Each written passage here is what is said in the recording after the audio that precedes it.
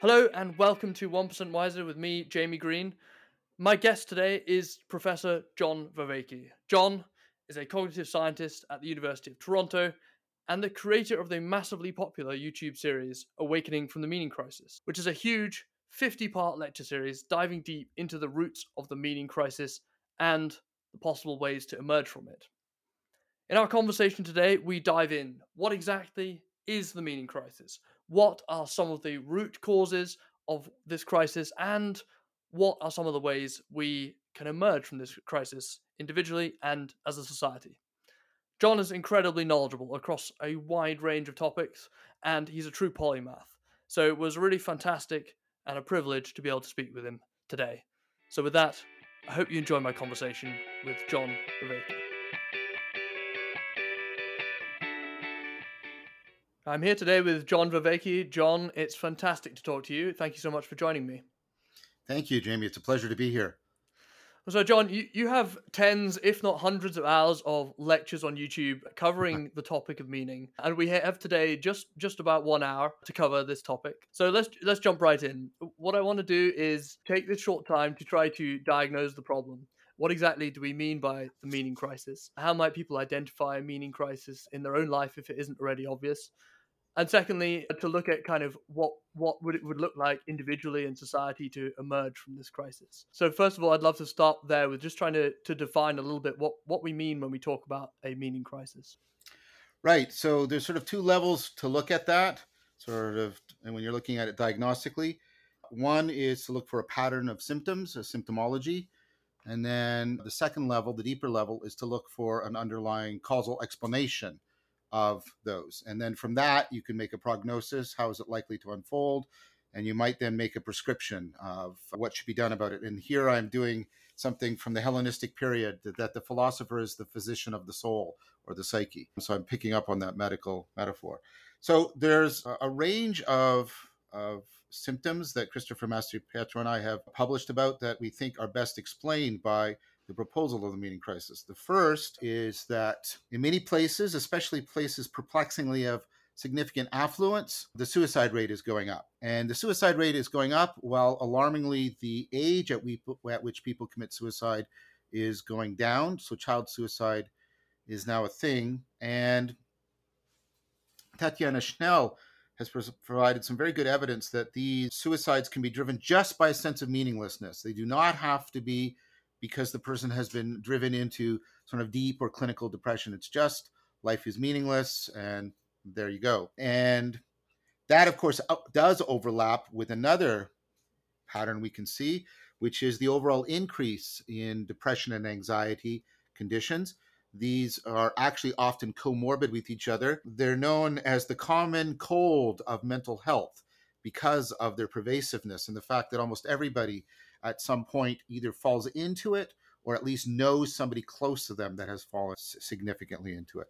And this is not just something driven biochemically. I'm not denying that there's a biochemical component, but many people now acknowledge that there are huge important issues around meaning and meaning making and meaning participation that are gone awry in these people. Right next to that is the loneliness epidemic, that people increasingly are experiencing a kind of devastating loneliness. And this was made even more apparent by COVID, in which people were thrown back onto their subjectivity only to find that it was not a rich resource, which was paradoxical, I think, in a shocking way for many people, because we have been tutored by our culture to be very sort of, how are things for me and how are things oriented to me? It's been said, of course, that we suffer from an epidemic of narcissism. And then people soon discovered that self-centeredness is not the same thing as having a very centered self. Those are two radically different things. And loneliness tends to bring that out in a very powerful way. I mentioned in a talk I gave a while ago that there was a survey done in the UK in 2017. The UK has set up a Ministry of Loneliness, which sounds like something frighteningly out of Orwell. And in that 2017 survey, I think it was something like around 85% of people said their lives were meaningless. It's a little bit lower for older people, around 60%. That seems to be mediated by the degree to which older people are still participating in religious communities. And then the problem for that is we know that Meaning Life is terrifically protective against suicide, against depression, against despair, against self-destructive forms of behavior, against loneliness, against a loss in subjective well-being, a reduction in the standard of living. Meaningfulness protects against all of that. So a large proportion of your population being meaningless, experiencing their lives as meaningless, is very vulnerable. Overlapping with all of these and interacting with them is the opioid or addiction crisis. And I agree with the work of my friend and colleague Mark Lewis that addiction, again, it has a biochemical component, but it's largely a case of what he calls reciprocal narrowing, which is basically a decrease in one's sense of connectedness, agency, basically meaningfulness. And then you get to sort of a very pervasive phenomena, which is the virtual exodus, that people are now explicitly stating that they prefer their online existence over their real, is that even the right word for them anymore, existence. And it's telling to note what it is they find in the virtual world that is so lacking in the real world that explains this preference. And the epitome of this is video games. In the video games, people get into the flow state. The flow state is predictive of how good you experience your life, how well you experience your life. But the problem is that often the flow state does not transfer out of the video games into the real world, so it locks people in. And then they find the three orders of meaning. They find a narrative order. They belong to a story that is relevant to the whole world, and they play a significant part in it. So they get a sense of purpose. There's a nomological order. There's rules that make that whole world intelligible. It's not absurd or fragmented for them. So they get a sense of coherence. And there's a normative order. They can level up. They can get better. They can self-transcend. And that tells you what they find lacking. Those three orders of meaning are lacking in their life. And then a very pervasive phenomena is the rise of the category of the nones. Nones. These are people who say they have no official religion. Most of them are not sort of textbook atheists. Most of them will describe themselves as spiritual, but not religious, which means they are searching for meaning and they're having a difficulty finding it. And they're often cobbling it together autodidactically or in small groups. And that's very problematic for all kinds of epistemological reasons. Then you start to see some more positive responses. You have, I should say that the nones often display a lot of religious behavior before I leave them as a category. They'll dress up in the costumes of Marvel characters and go to conferences, and any anthropologist would say that's religious behavior. You're taking on the appearance of a super being in the hopes that by identifying with them, you somehow accrue some of their features or their meaning. And then I said, you start to move to some more positive responses like the mindfulness revolution, in which people are really trying to pursue fundamental transformation and self-transcendence. I have criticisms of the way the West is misshaping this. It's been called McMindfulness, but nevertheless, you can see that people are really trying to fundamentally awaken from this kind of malaise of meaning. You have the rise of ancient philosophies as a way of life, philosophies that were about cultivating meaning and being excellent in the cultivation of meaning, which is what wisdom properly is. And things like Stoicism or the attempts to adopt Buddhism or even the attempts to return to indigenous cultures. There's problems with all of this. There's criticisms of all of this. But nevertheless, you can see that people are really trying to do this. Then you have two more very, I think, mostly clearly positive responses. You have the huge uptake in the academic world, at least the circles I move within, of an interest in wisdom, meaning in life, transformative experience, psychedelic experience, mystical experience. The scientific community is treating these with utmost seriousness. And then in the so-called lived world or real world, I'm in contact with and conversation with many emerging communities in which people are collectively and individually in a coordinated manner cultivating ecologies of practices to try and enhance meaning in life. The best explanation for all of this and just the general sense that many people have that something's not going right and there's too much bullshit all around is that meaning is very important and meaning is at risk in a serious way right now. That's the symptomology of the meaning. Thank you. That was very wide-ranging, and if I understand correctly, your thesis is tying saying that all of these different challenges, both the positive and the negative, are at least somewhat in part related to this loss of meaning in life. So I want to pick Yes. on one area just as a jumping off point, and we can go from there. And that was, you were talking about narrative order in life, and I want to throw out an idea for you to respond to. I was wondering whether this idea of having to construct our own narrative in life is related to the decline of these shared narratives that we used to have, whether that is religion, the nation state, liberalism. And so now, with the rise of individualism, we have to construct our own narrative order in lives, and this is putting this burden on the individual to construct meaning and to construct narrative order. Yeah. I'll just Yeah, I think that's an excellent point. I think our society is pushing us towards two or three things that are trying to bear the burden of. I try to make it sort of somewhat humorous with the emphasis, but also serious. We're trying to make, our relationship to ourself or our romantic relationships bear the burden of God and culture and history, and that. Those things are not capable of doing that. I think COVID showed many people that your relation, as I mentioned, your relationship to yourself just isn't really typically isn't deep enough to do that. And your romantic relationships, when you really are forced just onto them, I mean, one of the most widely reported things about COVID is a lot of romantic relationships fell apart because people realized they really can't bear that burden in an important way. And I do think also the idea of that we can sort of self-author, it's fundamentally problematic for us because we got we had two opposing views about this, both given to one given in the Enlightenment and one in response. So empiricism says, no, no, no, you don't make meaning. It's caused to happen in you.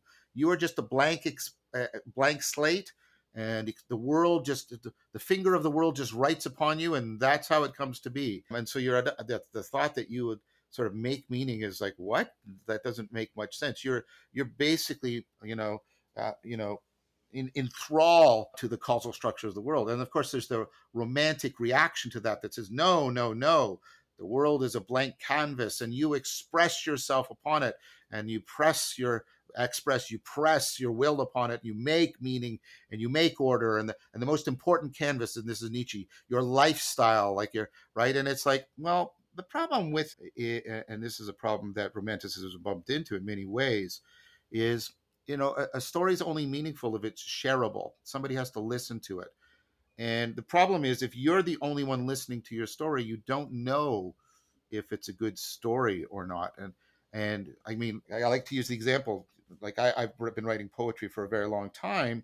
And for a long time, you just write crap for decades. And you have to read a lot of other people's, and you have to try it out on a lot of other people. And it takes a lot of work to get people to share your poetry. And it's at that point when you realize that's when your poetry becomes meaningful and good and so forth. And so we're caught between these two grammars that says, no, you're just sort of passively here. And the other is you're impossibly self-creative. And then, like I said, you're trying to bear both poles. You're trying to be the world to yourself, and you're trying to be God to that world. And we like to pretend that this really works, but the evidence is both apparent and also, very precise within experimental settings that we deeply, deeply are interwoven with other people in the world. That's one of the central claims of 4E cognitive science. right. I feel like we are dancing slightly around one topic, which is religion and Sure. the narrative role of religion that used to play, I suppose, the key narrative role in many people's lives, but has obviously for a number of reasons reduced. And I wonder if, in some sense, we collectively have been searching for something to replace that ever since the kind of Enlightenment and this in this view. Yeah. I think that's well said. And Nietzsche, he sort of gets this when he sends the madman into the marketplace. He's not talking to believers; he's talking to atheists when he pronounces the death of God, and he tells them, "You don't realize what you've done. How will we become worthy of it? We are forever falling." Because he saw that the what we might call the functionality of religion is sort of way more important I think, in a fundamental way than the particular propositional metaphysical claims people make. And we sort of we've largely rejected religion for two primary reasons. One is a historical moral critique of the institutions and how poorly they have performed according to certain standards, sometimes their own standards. The problem that we've now realized about that is the places where we thought we could do better, like the state or political ideologies, turned out to be far worse and capable. In the 20th century was just well evidence of this, capable of greater moral failings.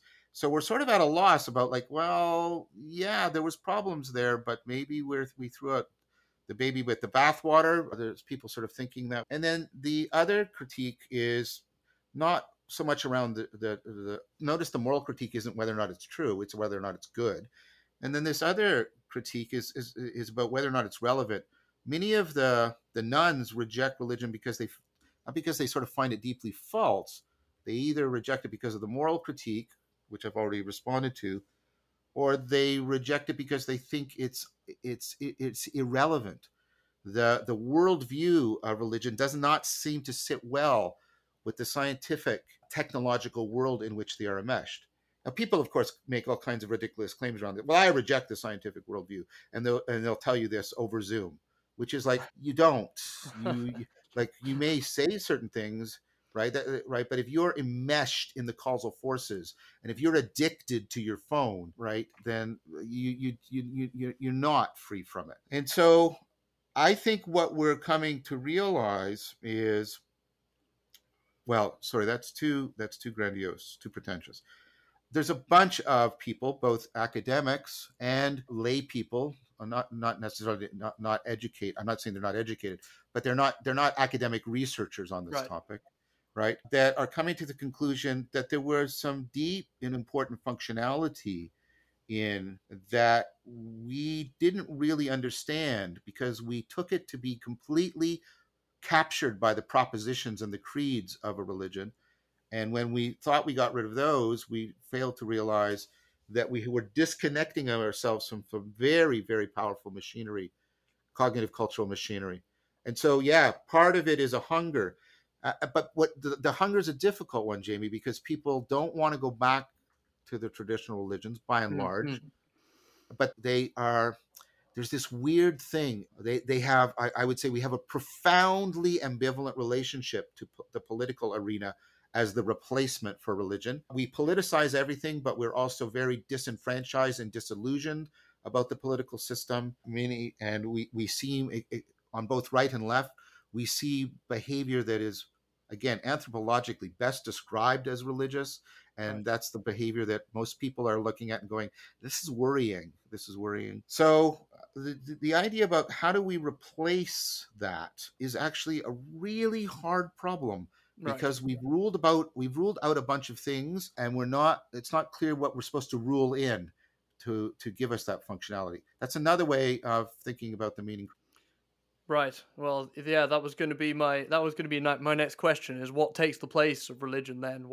Where do we start in constructing something that can unify or can provide that story? So one of the things I've tried to do is to try and answer the problem I've just posed, the first part of it, and then, well, there's two parts. The first part is, well, what is that functionality? What is that deep functionality? And then secondly, how might we re-engineer that functionality for us? So the main idea is this, that the very processes by which we are intelligent, we can go into that at some point if you want, these processes of relevance, realization, and connectedness. These very processes that make us intelligent, they're highly dynamic, highly self-organizing. This is what is coming to the fore. Those very processes are also the very processes that make us perennially susceptible to self-deceptive, self-destructive behavior. And when both of those reinforce each other, we can fall into despair in a profound way. And of course, a pervasive sense of nihilism and cynicism are another feature of our culture. And these forces in us are powerful precisely because they are hijacking the very processes that make us adaptive cognitive agents. So we can't sort of shut off the processes. We have to learn how to, with extremely sophisticated finesse, in a correspondingly highly dynamic and highly self-organizing manner, we have to learn how to intervene and ameliorate the self-deception without damaging the self-organization that makes us so adaptive. So we need a very complex ecology of practices that, right, many practices that are self-organizing and dynamic and intervene in our psyche at different levels. And also, because of what I said earlier, are working not just individually, but collectively. Distributed cognition and collective intelligence we're learning are very important. And so what you need a place where people are committed to these ecologies of practices, both individually and collectively. That also gives you a proper arena that has been tailored for the practice, right? So the serious play of doing these ecologies individually and collectively, and reinforcing and helping each other, and then situating that arena within a worldview that makes sense of these practices and legitimates them. This is basically, the cultivation of wisdom, the reduction of foolishness, and the enhancement of that sense of connected meaning in life. What has typically done all of that in a highly coordinated fashion is religion. That's what religions have done. So until we create something that has that dynamic depth and that transformative potential and that power to coordinate individual and collective intelligence, we will not capture something that has the functionality of religion and thereby is capable of dealing with the serious threat to meaning and the pervasiveness of foolishness and bullshit in our lives individually and collectively. Right. And why is the distributed nature of that important? What is it about the kind of institutional nature that is important, that we can't get alone? Why can't we all just, I don't know, go and take mushrooms in the wood and listen to some music and then come back and have our own meaning in life? What's missing from that? Well, two related ideas. One is self-deception. Listen to the word self-deceptive. You do it to yourself. So being by yourself doesn't necessarily help. It can often make things worse. And so, think about it. A big task of wisdom is to do the following. You know how wise you are when your friend is doing something really foolish. They're doing that same pattern in the romantic failure, or they're getting frustrated about this thing. And you can see it so clearly, and you speak and you're helpful to your friend, right? And you have this sort of perspectival insight, and right? And then you realize this, at least if you're honest with yourself, you'll sit down and you'll say, why can't I be that way with myself? Why can't I be that way with myself? And that is not an individual problem. That's a pervasive problem. And that's because we evolved to be cultural beings. There's no such thing as an individual culture. You didn't make the language you're using. You didn't create the technology you're using. You didn't even, create the educational structures that have given you most of the knowledge. You didn't make those books behind you, etc., etc. And most of our problem solving is not done individually. Think about all the people that are working to make our conversation possible. Right. And all the expertise and how that has to all be coordinated. So most of our problem solving, we evolved to do it culturally, to do it together in distributed cognition. Look, and this is coming out experimentally. You take some very standard reasoning tasks like the waste and selection task or things like this, and you'll do it with, first and second year psych students at university. These are bright kids. They're Sorry, what was that called? Sorry, the waste and collection. The waste and selection task, right? I won't go into the details. Do you want me to, or? But just a little bit, because I'm not familiar. Okay, so basically, you give people when you have a conditional reasoning, there are two legitimate forms: modus ponens, modus tollens. There's the fallacy of affirming the consequent. There's the fallacy of denying the antecedent. Right? No, it's the fallacy. Did I get them the right way? I can't remember. Let me see. The fallacy. Yeah, I think I did. Anyways, there's two valid and there's two invalid. And what you do is you basically give 4 cards to people, and they have to turn over the cards, and you give them some rule And the rule is basically like, what cards do you need to turn over to see if the rule is applied?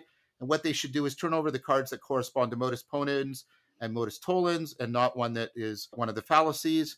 And overwhelmingly, 90% of people regularly get this wrong. It's a very simple task, very easy conditional reasoning, right? If P, then Q, P, then Q, right? Right. And all that sort of. Okay. And this has been around since 66, and it doesn't suffer from the replication crisis. It robustly replicates so that people fail this. And there's lots of things you can do to moderate that. But here's something that's really, really powerful, and we've actually known for a while, and Mercier and Sperber make good use of it in their book, The Enigma of Reasons. I have significant criticisms of that book, but I'll put it aside. But this stuff, right? So you have individuals run this problem, only 10% get it right. Repeatedly, robustly. You take people, put them in a group of 4, allow them to talk about the problem, the success rate goes to 80%, reliably, robustly. Because here's the idea. You know what the best correction on the self-centeredness of your cognition is? Me. Being self-centered and pulling on you, and you being self-centered and pulling on me. And when we are not adversarial, I have to defeat you, which is what our politics is degenerated into. But when we're what's called opponent processing, where you use me to correct you and I use you to correct me, then we both. And it's not additive, it's synergistic. We do it's not 10% and 10%, we get 20%, it's 80%, right? And this is just one instance of increasing evidence, right? That distributed cognition and the power of collective intelligence is fundamental to our capacity for self-correction and self-transcendence. Right. And for most of our important problem solving. Most of our important problem solving, we're confronting things that Morton calls hyperobjects, like global warming or poverty, right? They're not like this remote. They don't have a specific location, and you can right? They're distributed, and it takes distributed cognition. Look at all the people that have to work together to track global warming, or all the people that have to work together in the scientific community to try and track out what's happening, what has happened through evolution, right? Evolution is real, but you can't say, well, there it is. It's over there in the corner of my room. There's evolution, right? So I could say more, but I'm going to stop. I'm trying to convey there is just so much that is pointing to distributed cognition and collective intelligence. Right. This does not, by the way, it should not be taken to trespass on the idea that we are nevertheless, we have individual responsibility. Individuals are valuable, right? They have moral worth. It doesn't I'm not talking about that. I'm talking about cognitive processing. Right. Yes. I was reminded as you were speaking about this idea that no one individual, if you pick up a pencil or a pen and said, make me a pencil, could you, none of us could do that. We couldn't go and dig up the graphite and, chop down the tree and put it all together to make a pencil or pen. It's when I was a little kid, I was a strange kid. You can probably imagine that. But I actually did the project of making my own paper, right? And it was really, really hard, and the product was not very good. And it very early on, it impressed me about, wow, how much we really depend. Like what seems more trivial to us than a piece of paper? Try making a piece. Try making a piece well that you could use. Right. How is this concept of relevance realization related to making meaning?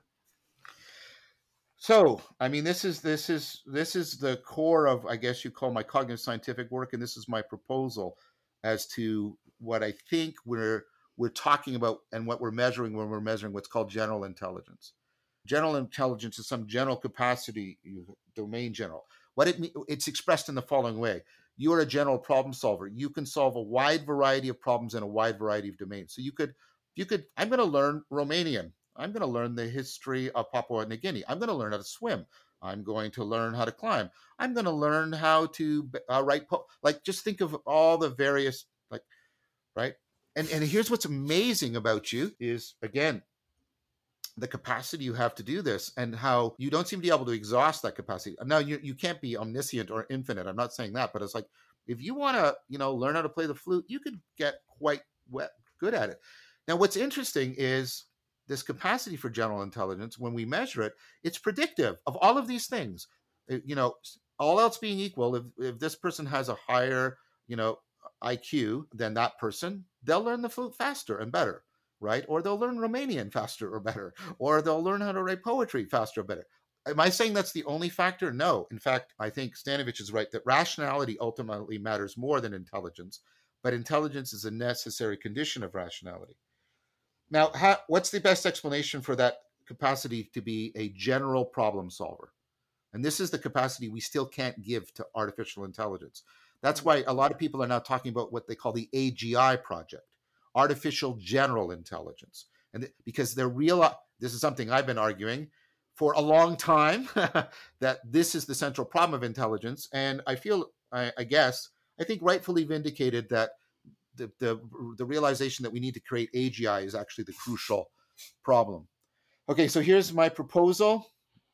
And it's based on a lot of other people's work, and it's based on a lot of work with other people. Tim Lillicrap, Blake Richards, Leo Ferraro, Gary Hovannisian, Anna Rydell, Brett Anderson, Mark Miller. There's a number of just a huge number of people. And publications I published one last year. There's another one that I think is going to get published this year. This is at the beginning and all through my career. Okay, so enough about what it is I'm trying to explain. Let's be more specific. Here's my proposal as to what I think intelligence, the core of intelligence is. And it's based on an idea that sort of goes back to William James, about how central attention is. And you'll see why in a second. So here's a problem that you face. Here's a general problem you face, meaning you face it when you try to solve almost any problem. The amount of information you can consider as potentially relevant to your problem is astronomically vast. So the amount of information just in my room I can pay attention to, I could focus on that point on the microphone, or I might want to focus on the red second hand of my watch. I might want to note, is there any connection between the red dot on my mic and the red hand on my watch? And then as soon as you start doing that, you realize, oh my gosh, I could exactly. And so here's what you can't do. You can't do what I just did. You can't go through and check all the possible patterns, right? All the possible information. It's astronomically vast. But it gets worse. You say, well, what I do is I check my memory. Right, you do. Here's the problem. How much do you think you have in your memory? Have you ever exhausted it? Could you write it down, all of it? Did you ever meet anybody who said, I'm full. I can't take in any more memory. Now think of all the information you have, and think more importantly of this, of all the ways you could connect that information. Because almost always when you draw on your memory, you don't just draw a full-blown solution. You have to draw from many different parts and draw them together. Combinatorially vast. Third thing.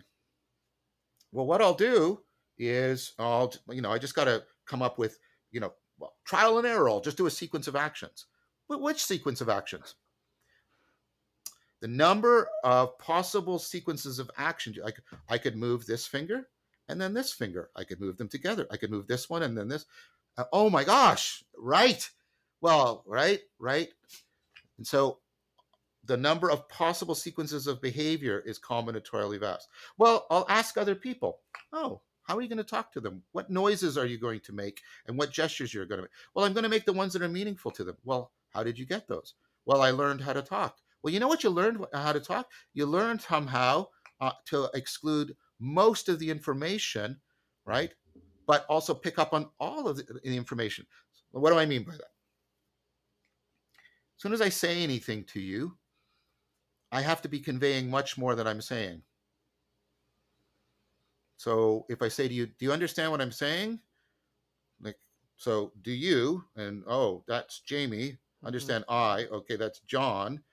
Understand. This is a weird metaphor. What does that mean? What I'm saying? Well, he means not just what the words that are coming, it also means everything that he's thinking. Is it everything he's thinking? No, I don't want to know everything.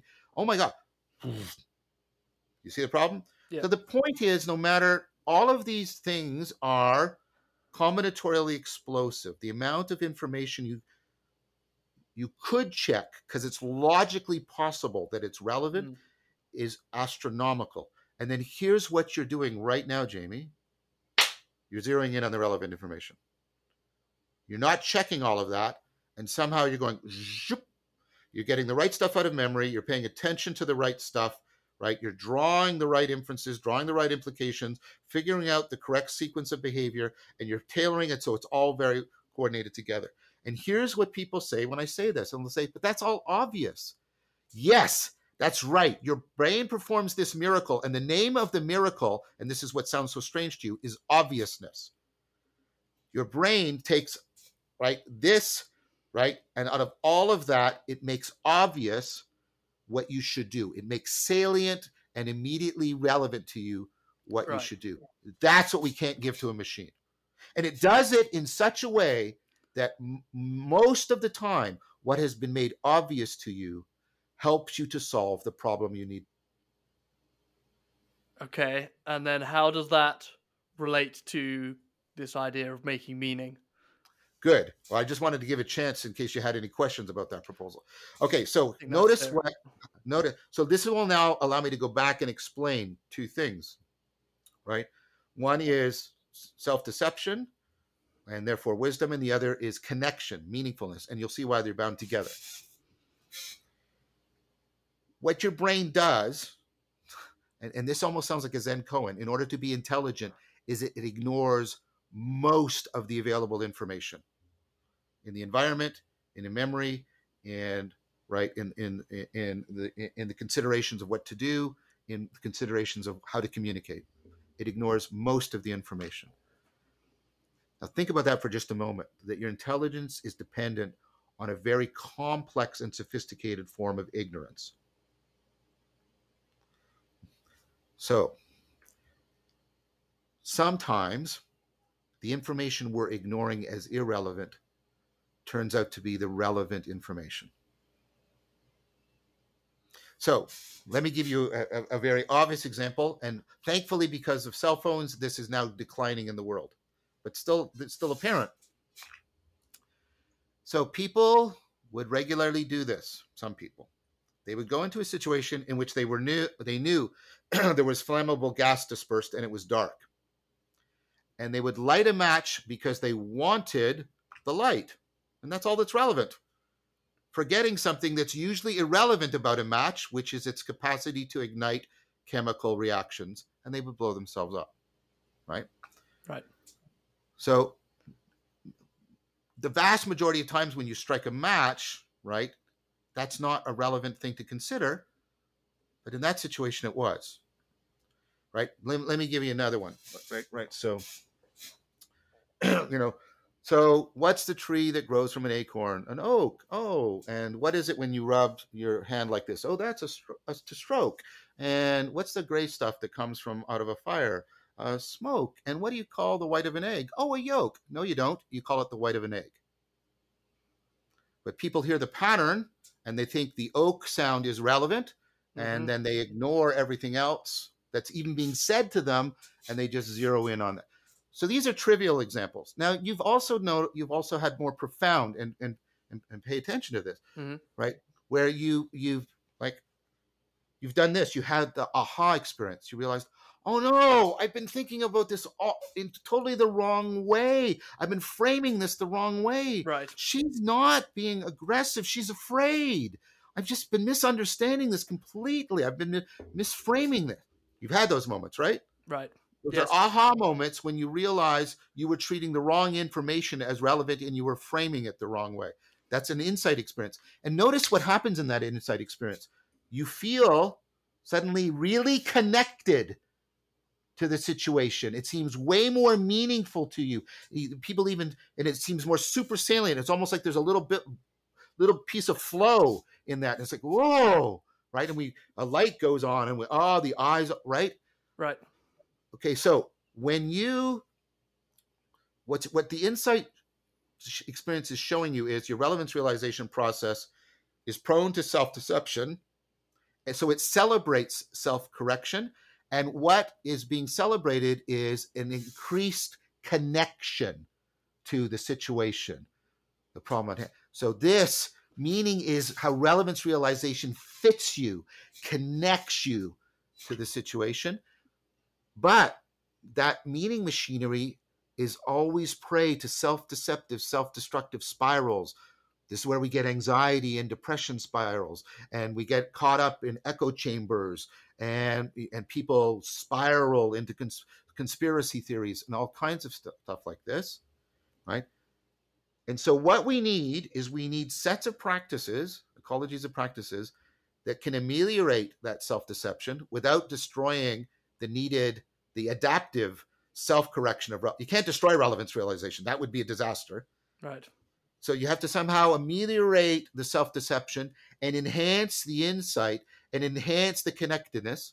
I put it to you, that's very good description of being wise.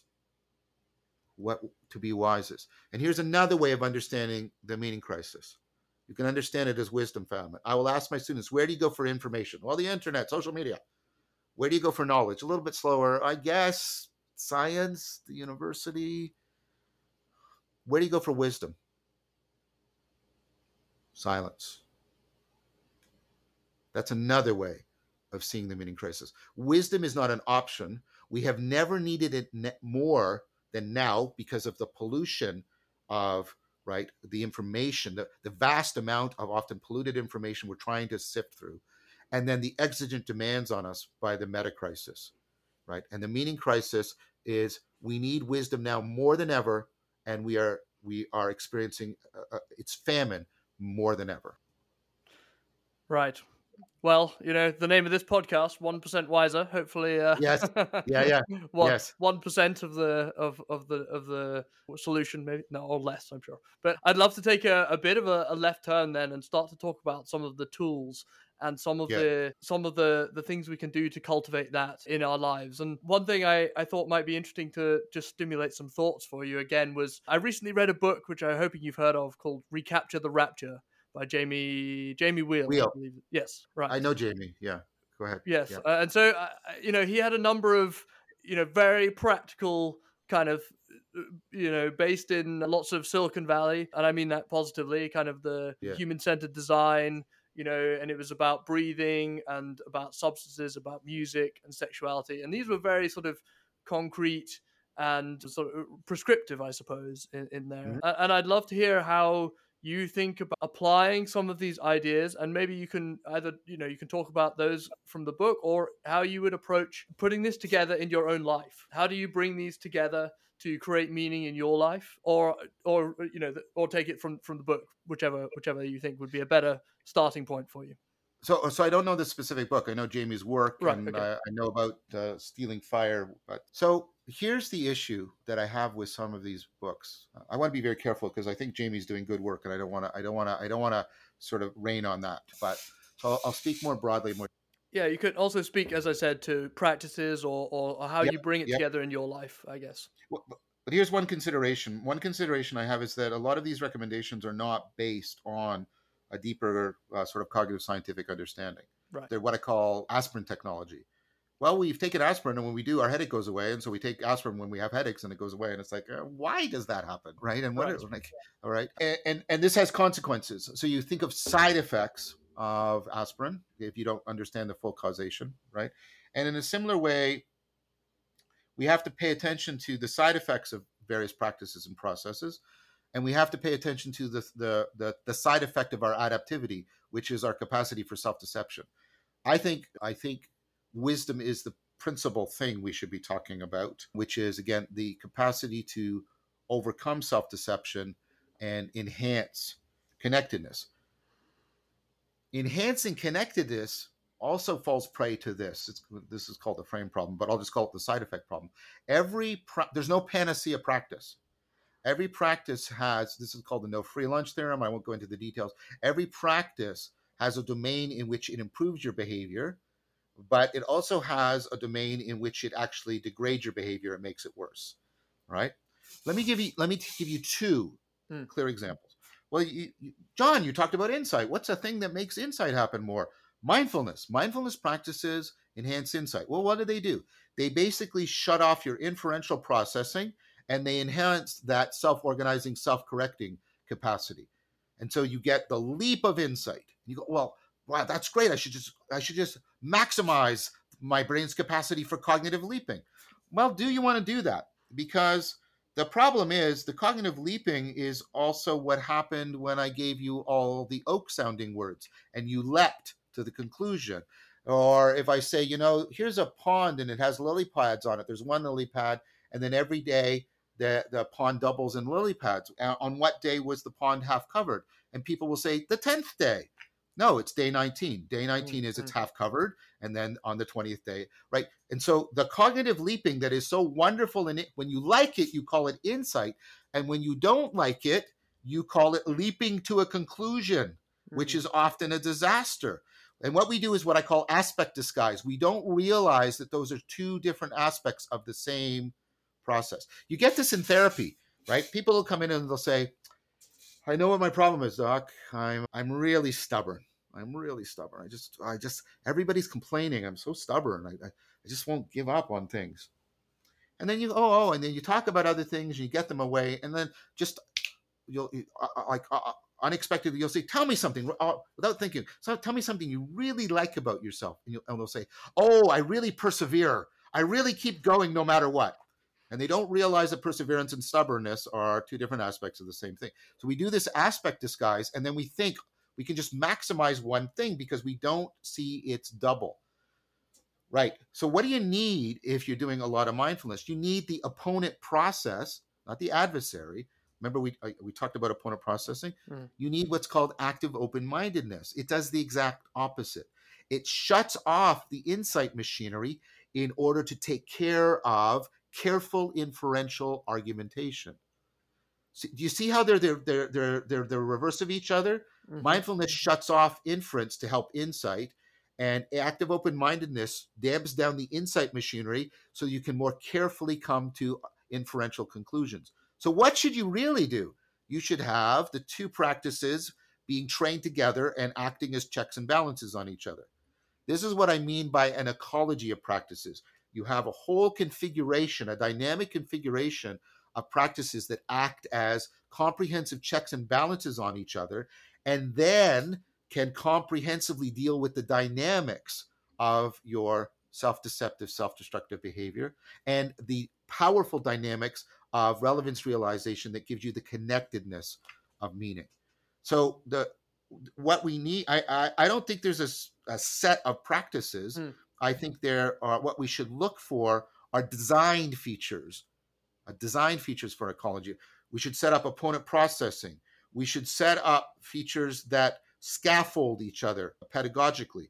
We should set up practices that can be layered on top of each other and support each other in processing. We should set up processes that help integrate different kinds of knowing, the propositional and the non-propositional kinds of knowing. We should set up practices that really help us transfer the training situation to unexpected life situations. We should look for design features within ecologies of practices rather than recommending feature lists, recipes of practice.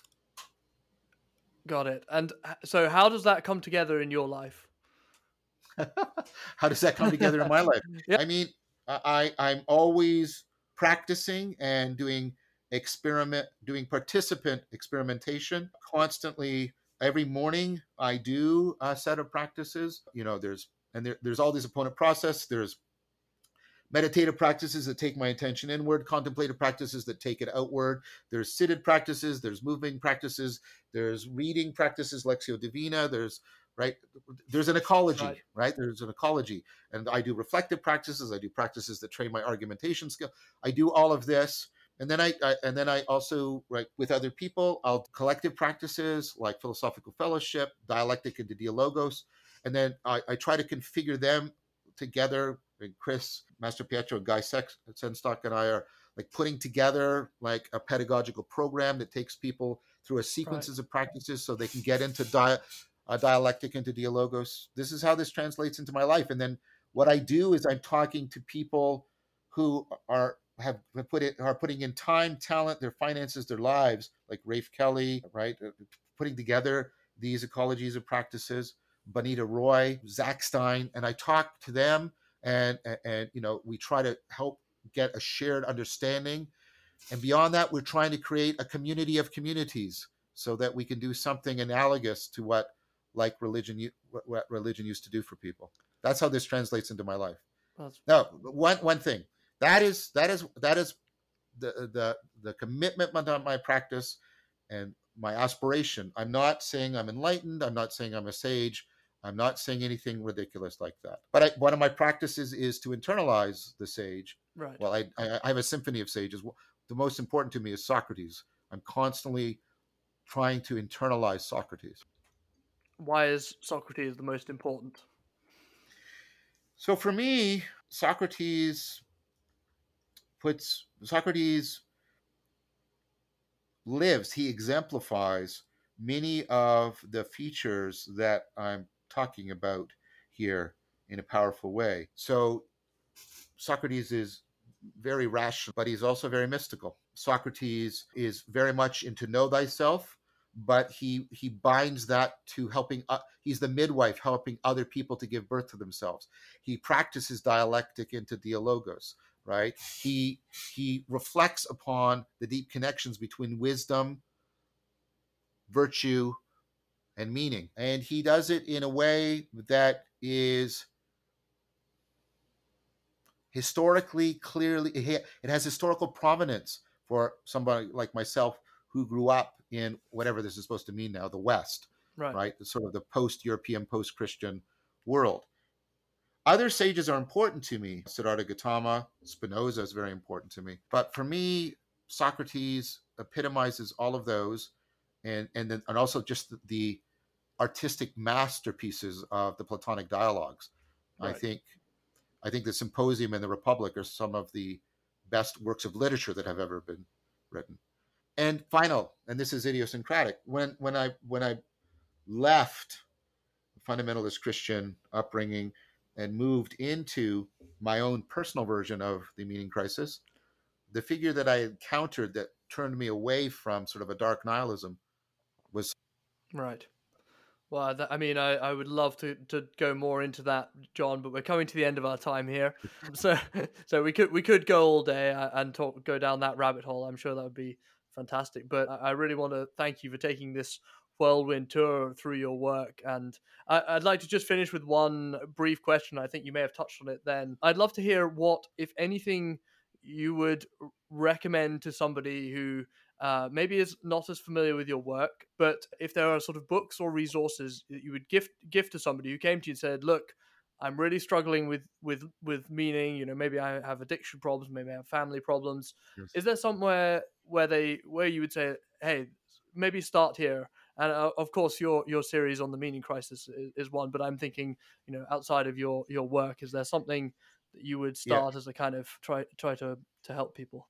Well, I would point beyond my series to begin with. I would point to what Sevilla King calls this corner, or sometimes this little corner of the internet, in which she's talking about like the work that I do, the work that Paul Vanderklay does, the work that Jonathan Pajot does, the work that Sevilla King does, a whole bunch of people, Rebel Wisdom, and also the work that Guy Sandstock is doing, and it's growing. So first of Right. all, follow that out.